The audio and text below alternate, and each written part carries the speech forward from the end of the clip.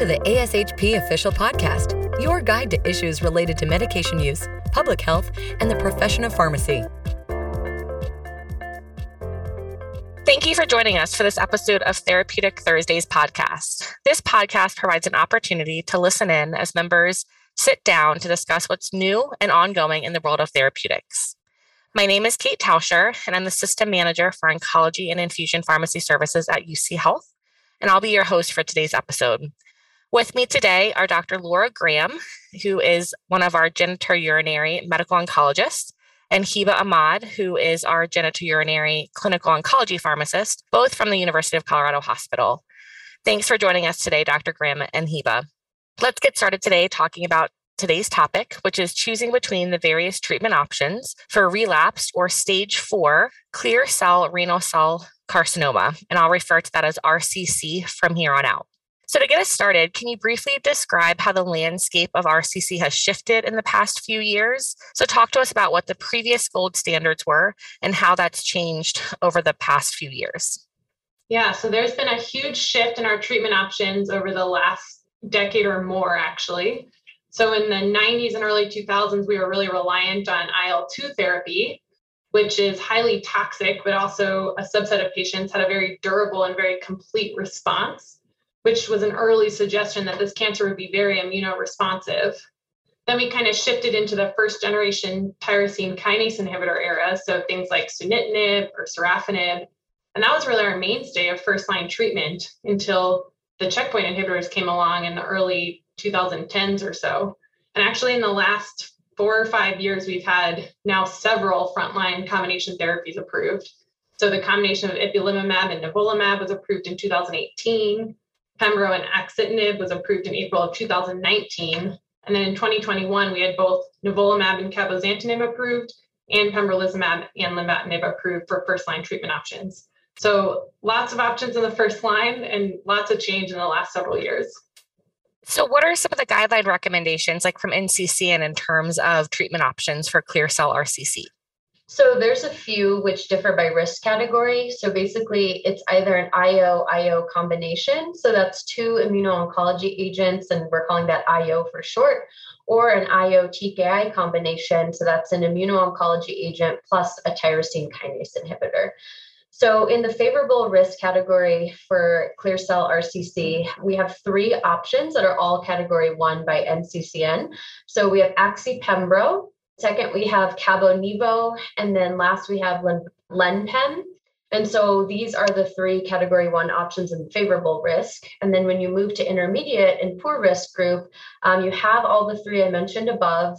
And then there's a 4th option, which is your IO-IO combination, which is Ipi-Nivo.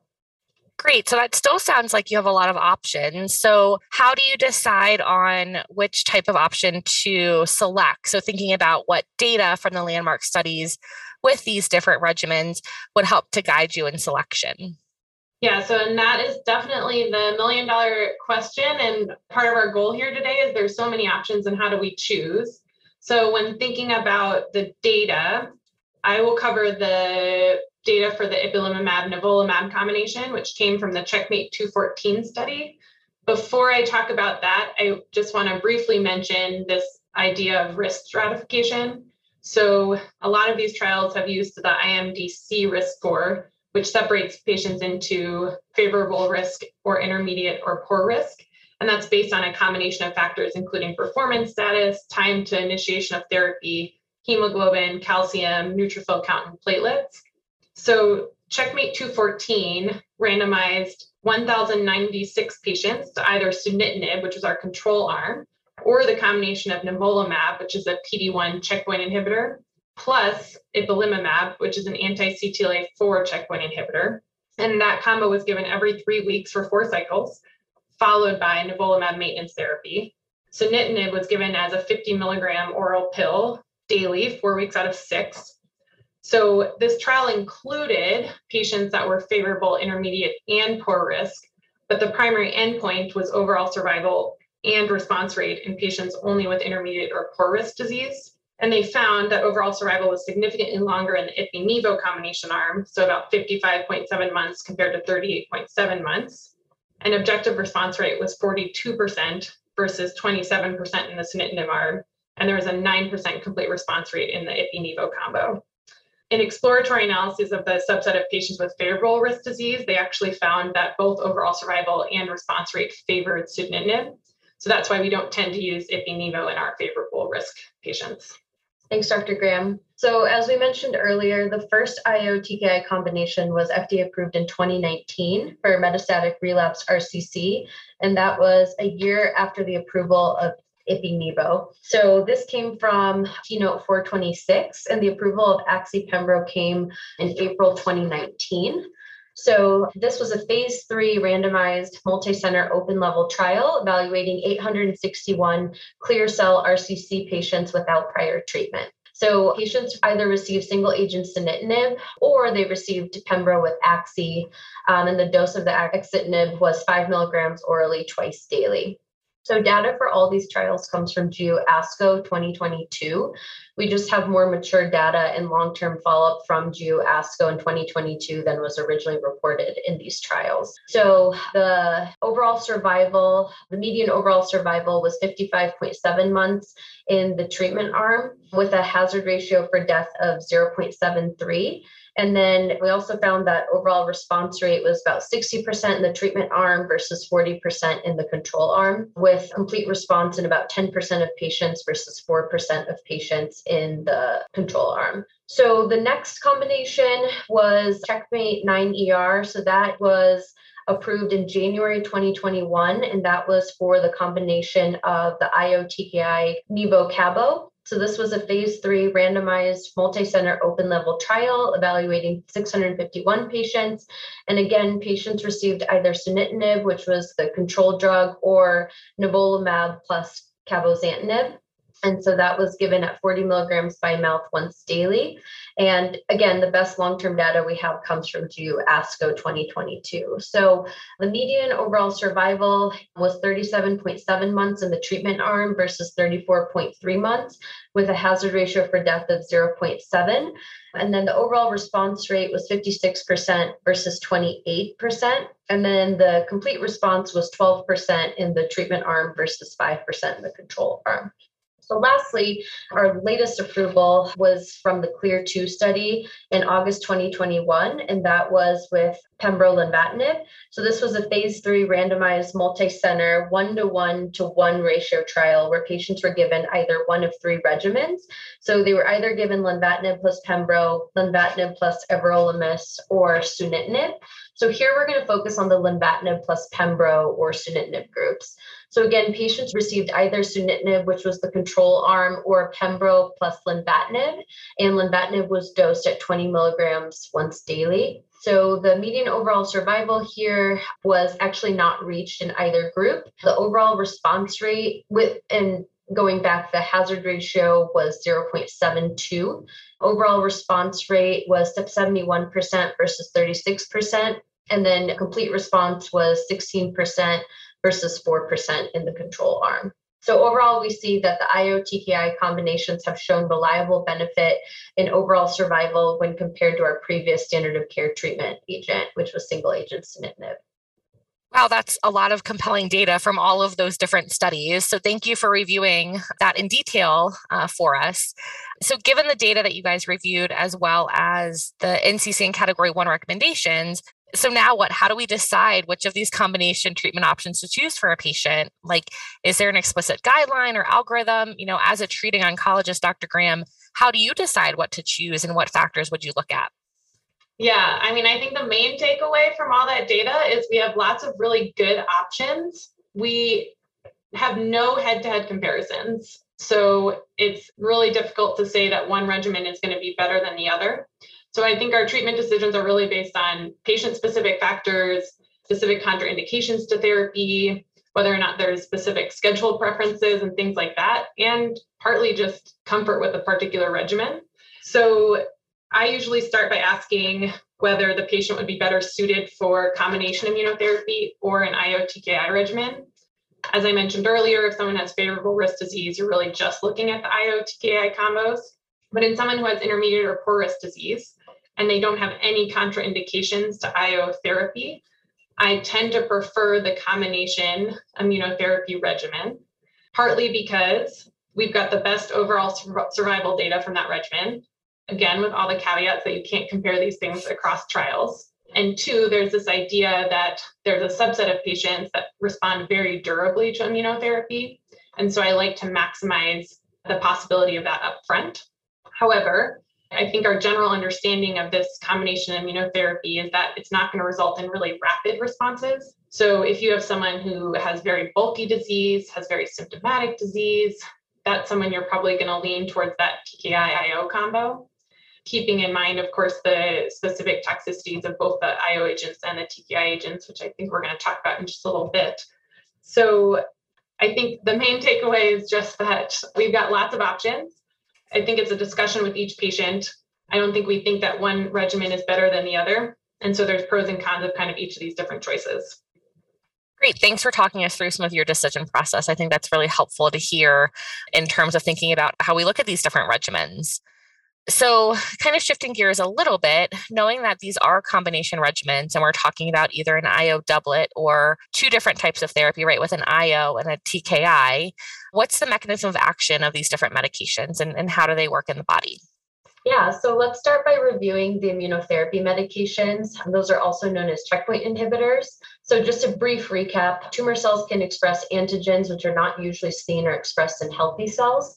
So theoretically, this should allow our immune system to target and eradicate these cancer cells, and it does that by activating T cell activity. However, cancer cells can upregulate checkpoints, which are designated to induce anergy and loss of T cell activity. This is normally a protective mechanism to prevent overstimulation of the immune system against healthy tissues, but cancer cells can leverage this into an adaptive mechanism to hide from the body's anti-tumor immune system. So there's a couple of checkpoint inhibitors we use in RCC, including ipilimumab, nivolumab, and pembrolizumab.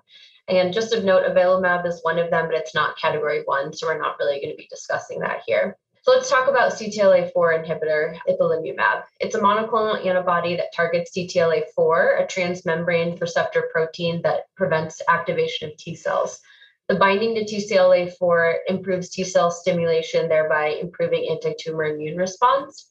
And then next we have our PD-1 inhibitors, including nivolumab and pembrolizumab. So these are also monoclonal antibodies which bind to the T cell's PD-1 checkpoint receptor. And then this interaction blocks the PD-1 T cell checkpoint receptor binding with PD-L1 tumor cells. And that results in activation of the immune system and then repair of T cell effector function and consequently tumor apoptosis. So that's immunotherapy. So let's talk really quick about oral anti-cancer targeted therapy agents, or our TKIs, and that's axitinib, lenvatinib, and cabozantinib. So these TKIs are further classified as vascular endothelial growth factor inhibitors, or VEGF inhibitors. And this inhibition is responsible for tumor angiogenesis, endothelial perforation, migration, and nitric oxide release. So axitinib specifically is a selective second generation TKI, and that blocks only VEGF 1, 2, and 3 receptors. Whereas lenvatinib, it's a multi-targeted TKI, effectively blocking not only VEGF 1, 2, and 3, but other multiple cellular targets as well. And then lastly, cabozantinib is a potent inhibitor of VEGF 1, 2, and 3, and several other receptors as well. So this induces apoptosis of cancer cells and suppresses tumor growth, as we had mentioned before. So when we're choosing between the TKI and immunotherapy combination, one way to help choose is knowing what side effects we're trying to avoid in a patient with comorbidities. For example, the more potent the VEGF binding, the higher degree of proteinuria and hypertension. So we see this with lenvatinib and axitinib, for example, just to kind of give you an idea of how we select things. Great. Before we jump to side effects, let's talk about dosing and frequency. So with each of these agents, I can't imagine they're all the same in terms of how you give them, knowing that their mechanisms of actions are all very different. So can you tell us a little bit about the dosing and the frequency? Sure. So dosing for the IO doublet therapy is, so we have nivolumab IV, and it's 3 mg per kg. And then you have ipilimumab IV, which is 1 mg per kg every 21 days for 4 doses. And that's kind of what we call our induction phase. And this is followed by nivolumab monotherapy at a dose of 3 mg per kg every 2 weeks, which is our maintenance phase. And I just want to make clear there is a flat dosing schedule of nivolumab 480 milligrams every 4 weeks. And it's also been shown to have similar pharmacologic activity and safety, with the less frequent dosing being more convenient for patients. So we also have that as an option for a maintenance dose. Moving on to Len-Pem, lenvatinib is administered at a dose of 20 milligrams orally once daily. And then you have Pembro administered at a dose of 200 milligrams IV on days 1 of each 21-day treatment cycle. Then with Cabo-Nivo, Cabo is administered at a dose of 40 milligrams orally once daily. And then nivolumab is given 240 milligrams IV on day 1 of each 14-day treatment cycle. And then lastly, we have Axi-Pembro. So axitinib is dosed at 5 milligrams orally twice daily. And just of note, the dose could be increased to 7 milligrams, then 10 milligrams twice daily if side effects permit. And then it can also be dose reduced to 3 milligrams and then 2 milligrams twice daily to manage any toxicities associated with it.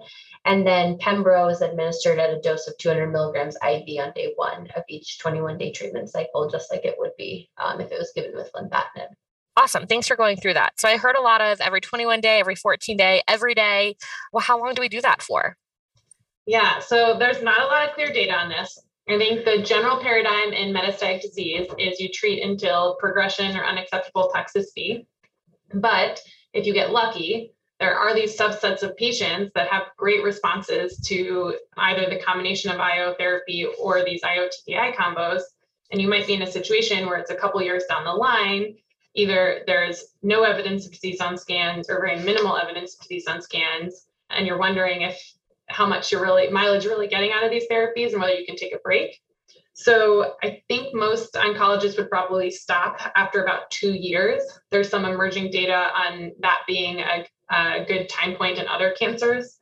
And then actually both Keynote 426 and Checkmate 214 stopped the IO therapy after 2 years. And there was just a recent analysis looking at treatment-free survival in patients who either discontinued Ipi/Nivo or sunitinib from that initial Checkmate trial. And treatment-free survival was significantly longer with Ipi/Nivo, so 21% versus 7% with the sunitinib arm. So kind of suggesting that there may be a subset of patients that even once you discontinue that IO therapy, they're still having a durable response. And then I think the other question is, if you stop this therapy and they've got progression, can you restart it and still have effect? And so we're working on answering that question as well. Lots of areas of future research, it sounds like, still going on. So jumping back, Hiba, to kind of what you alluded to a little bit ago in terms of toxicities and side effects. So can you talk to us a little bit more, knowing the differences in mechanism of action? How does that affect the differences in side effects? And, if we're talking about doublet therapy, what kind of overlap does that look like? How do you manage these? Tell us a little bit more about toxicities and adverse effects. Absolutely. So your immune checkpoint inhibitors, so that CTLA-4 and PD-1 inhibitors, those are associated with occurrence of immune-related adverse effects. So usually we call them IRAEs, or we can just call it AEs for short. And those are associated with any organ system, which presents as an inflammatory process, essentially. So the organs most commonly involved include the skin that manifests or that's known as dermatitis, GI tract or colitis, liver, so hepatitis, and then endocrine hormone problems that can affect thyroid, pituitary, adrenal glands, and pancreas, and then also your pulmonary system as well, so pneumonitis. Dermatologic toxicities are probably the most common IRAEs that are associated with checkpoint inhibitors, with GI toxicity onset often appearing after that skin toxicity. This is followed by endocrine hepatic toxicities, which appear a few weeks into treatment. So the toxicities are all dose-related with CTLA-4 inhibitors, but not with PD-1 or PD-L1 inhibitors. And so while the IRAEs can present at any time during or after treatment, usually occurs within weeks to a few months after treatment starts. And there's no guarantee that every person is going to have these side effects. So even though we have a general idea of time points for side effects, that doesn't mean that each patient will present exactly the same. So some do really well, and some people have these side effects on these timelines that I kind of laid out.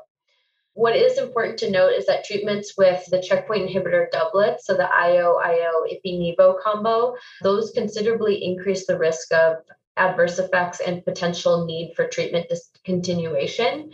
It's always recommended to report, identify, and manage IRAs early and as soon as they present in order to prevent more serious side effects that might be harder to manage later on. Oftentimes, those adverse effects related to checkpoint inhibitors require temporary or permanent discontinuation of the offending agent in order to reduce and prevent further inflammation. Treatment for these immunotherapies are always going to be high-dose steroids if we need to treat. So looking at the different studies with Pembro-Axi, the most commonly reported adverse effects were diarrhea and hypertension. With our Len-Pem group, it was diarrhea, hypertension, and hypothyroidism. In our Cabo-Nivo group, it was diarrhea, hand-foot syndrome, which we can attribute to the Cabo, and then hypertension. And then in your IO doublet, patients most commonly reported fatigue, pruritus, diarrhea, and rash. So, that's mostly focusing on your immuno-oncology agents. So if we're looking specifically on common side effects associated with each TKI, most of them are pretty similar and they can certainly overlap, but depending on the specific TKI's mechanism of action and receptor targets, some side effects are definitely more pronounced depending on which TKI it is. So class side effects for the TKIs include diarrhea, fatigue, anorexia, mucositis, gastritis, hypertension, and then hand-foot syndrome. Also, impaired wound healing does occur. So headache, hypertension, and then proteinuria also are pretty common side effects of these medications. So looking at each medication on its own, axitinib is definitely more prone to causing hypertension and proteinuria, whereas lenvatinib can cause that as well, including fistulas. And then looking at cabozantinib, some notable side effects for that one include hair color changes, oral mandibular pain or mucositis, hemorrhage, and GI perforation. So with patients getting combination therapy, how do you distinguish kind of potentially which one it's coming from? Yeah, that's really difficult because, as Hiba alluded to, a lot of the side effects overlap. And a lot of the common side effects overlap too. So things like diarrhea, rash. She reminded me as well, when we're counseling patients, it can be really hard to counsel patients on all of these side effects. And often I'll tell them with these IO therapies that the instance of any single side effect is very low, but the cumulative instance of having some side effect is actually quite high. So I think that's just a challenge when thinking about counseling patients, and then also a challenge when thinking about how to differentiate side effects. So I think everyone's slightly different in how they practice.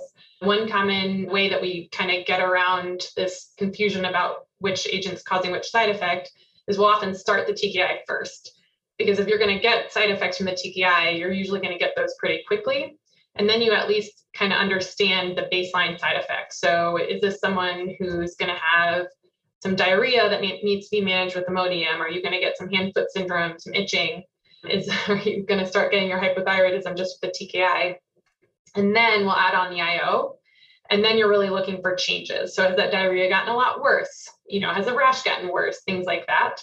And then if someone's been doing well and all of a sudden they develop a new side effect and you're still not sure which one it is, kind of depending on the severity, you might decide to hold the TKI, see if it gets better. If you're really suspicious that this is an immune-related adverse event and it's a high grade, then you might give steroids like Hiba mentioned. So a lot of different options, but yes, this can be actually quite tricky with these combos.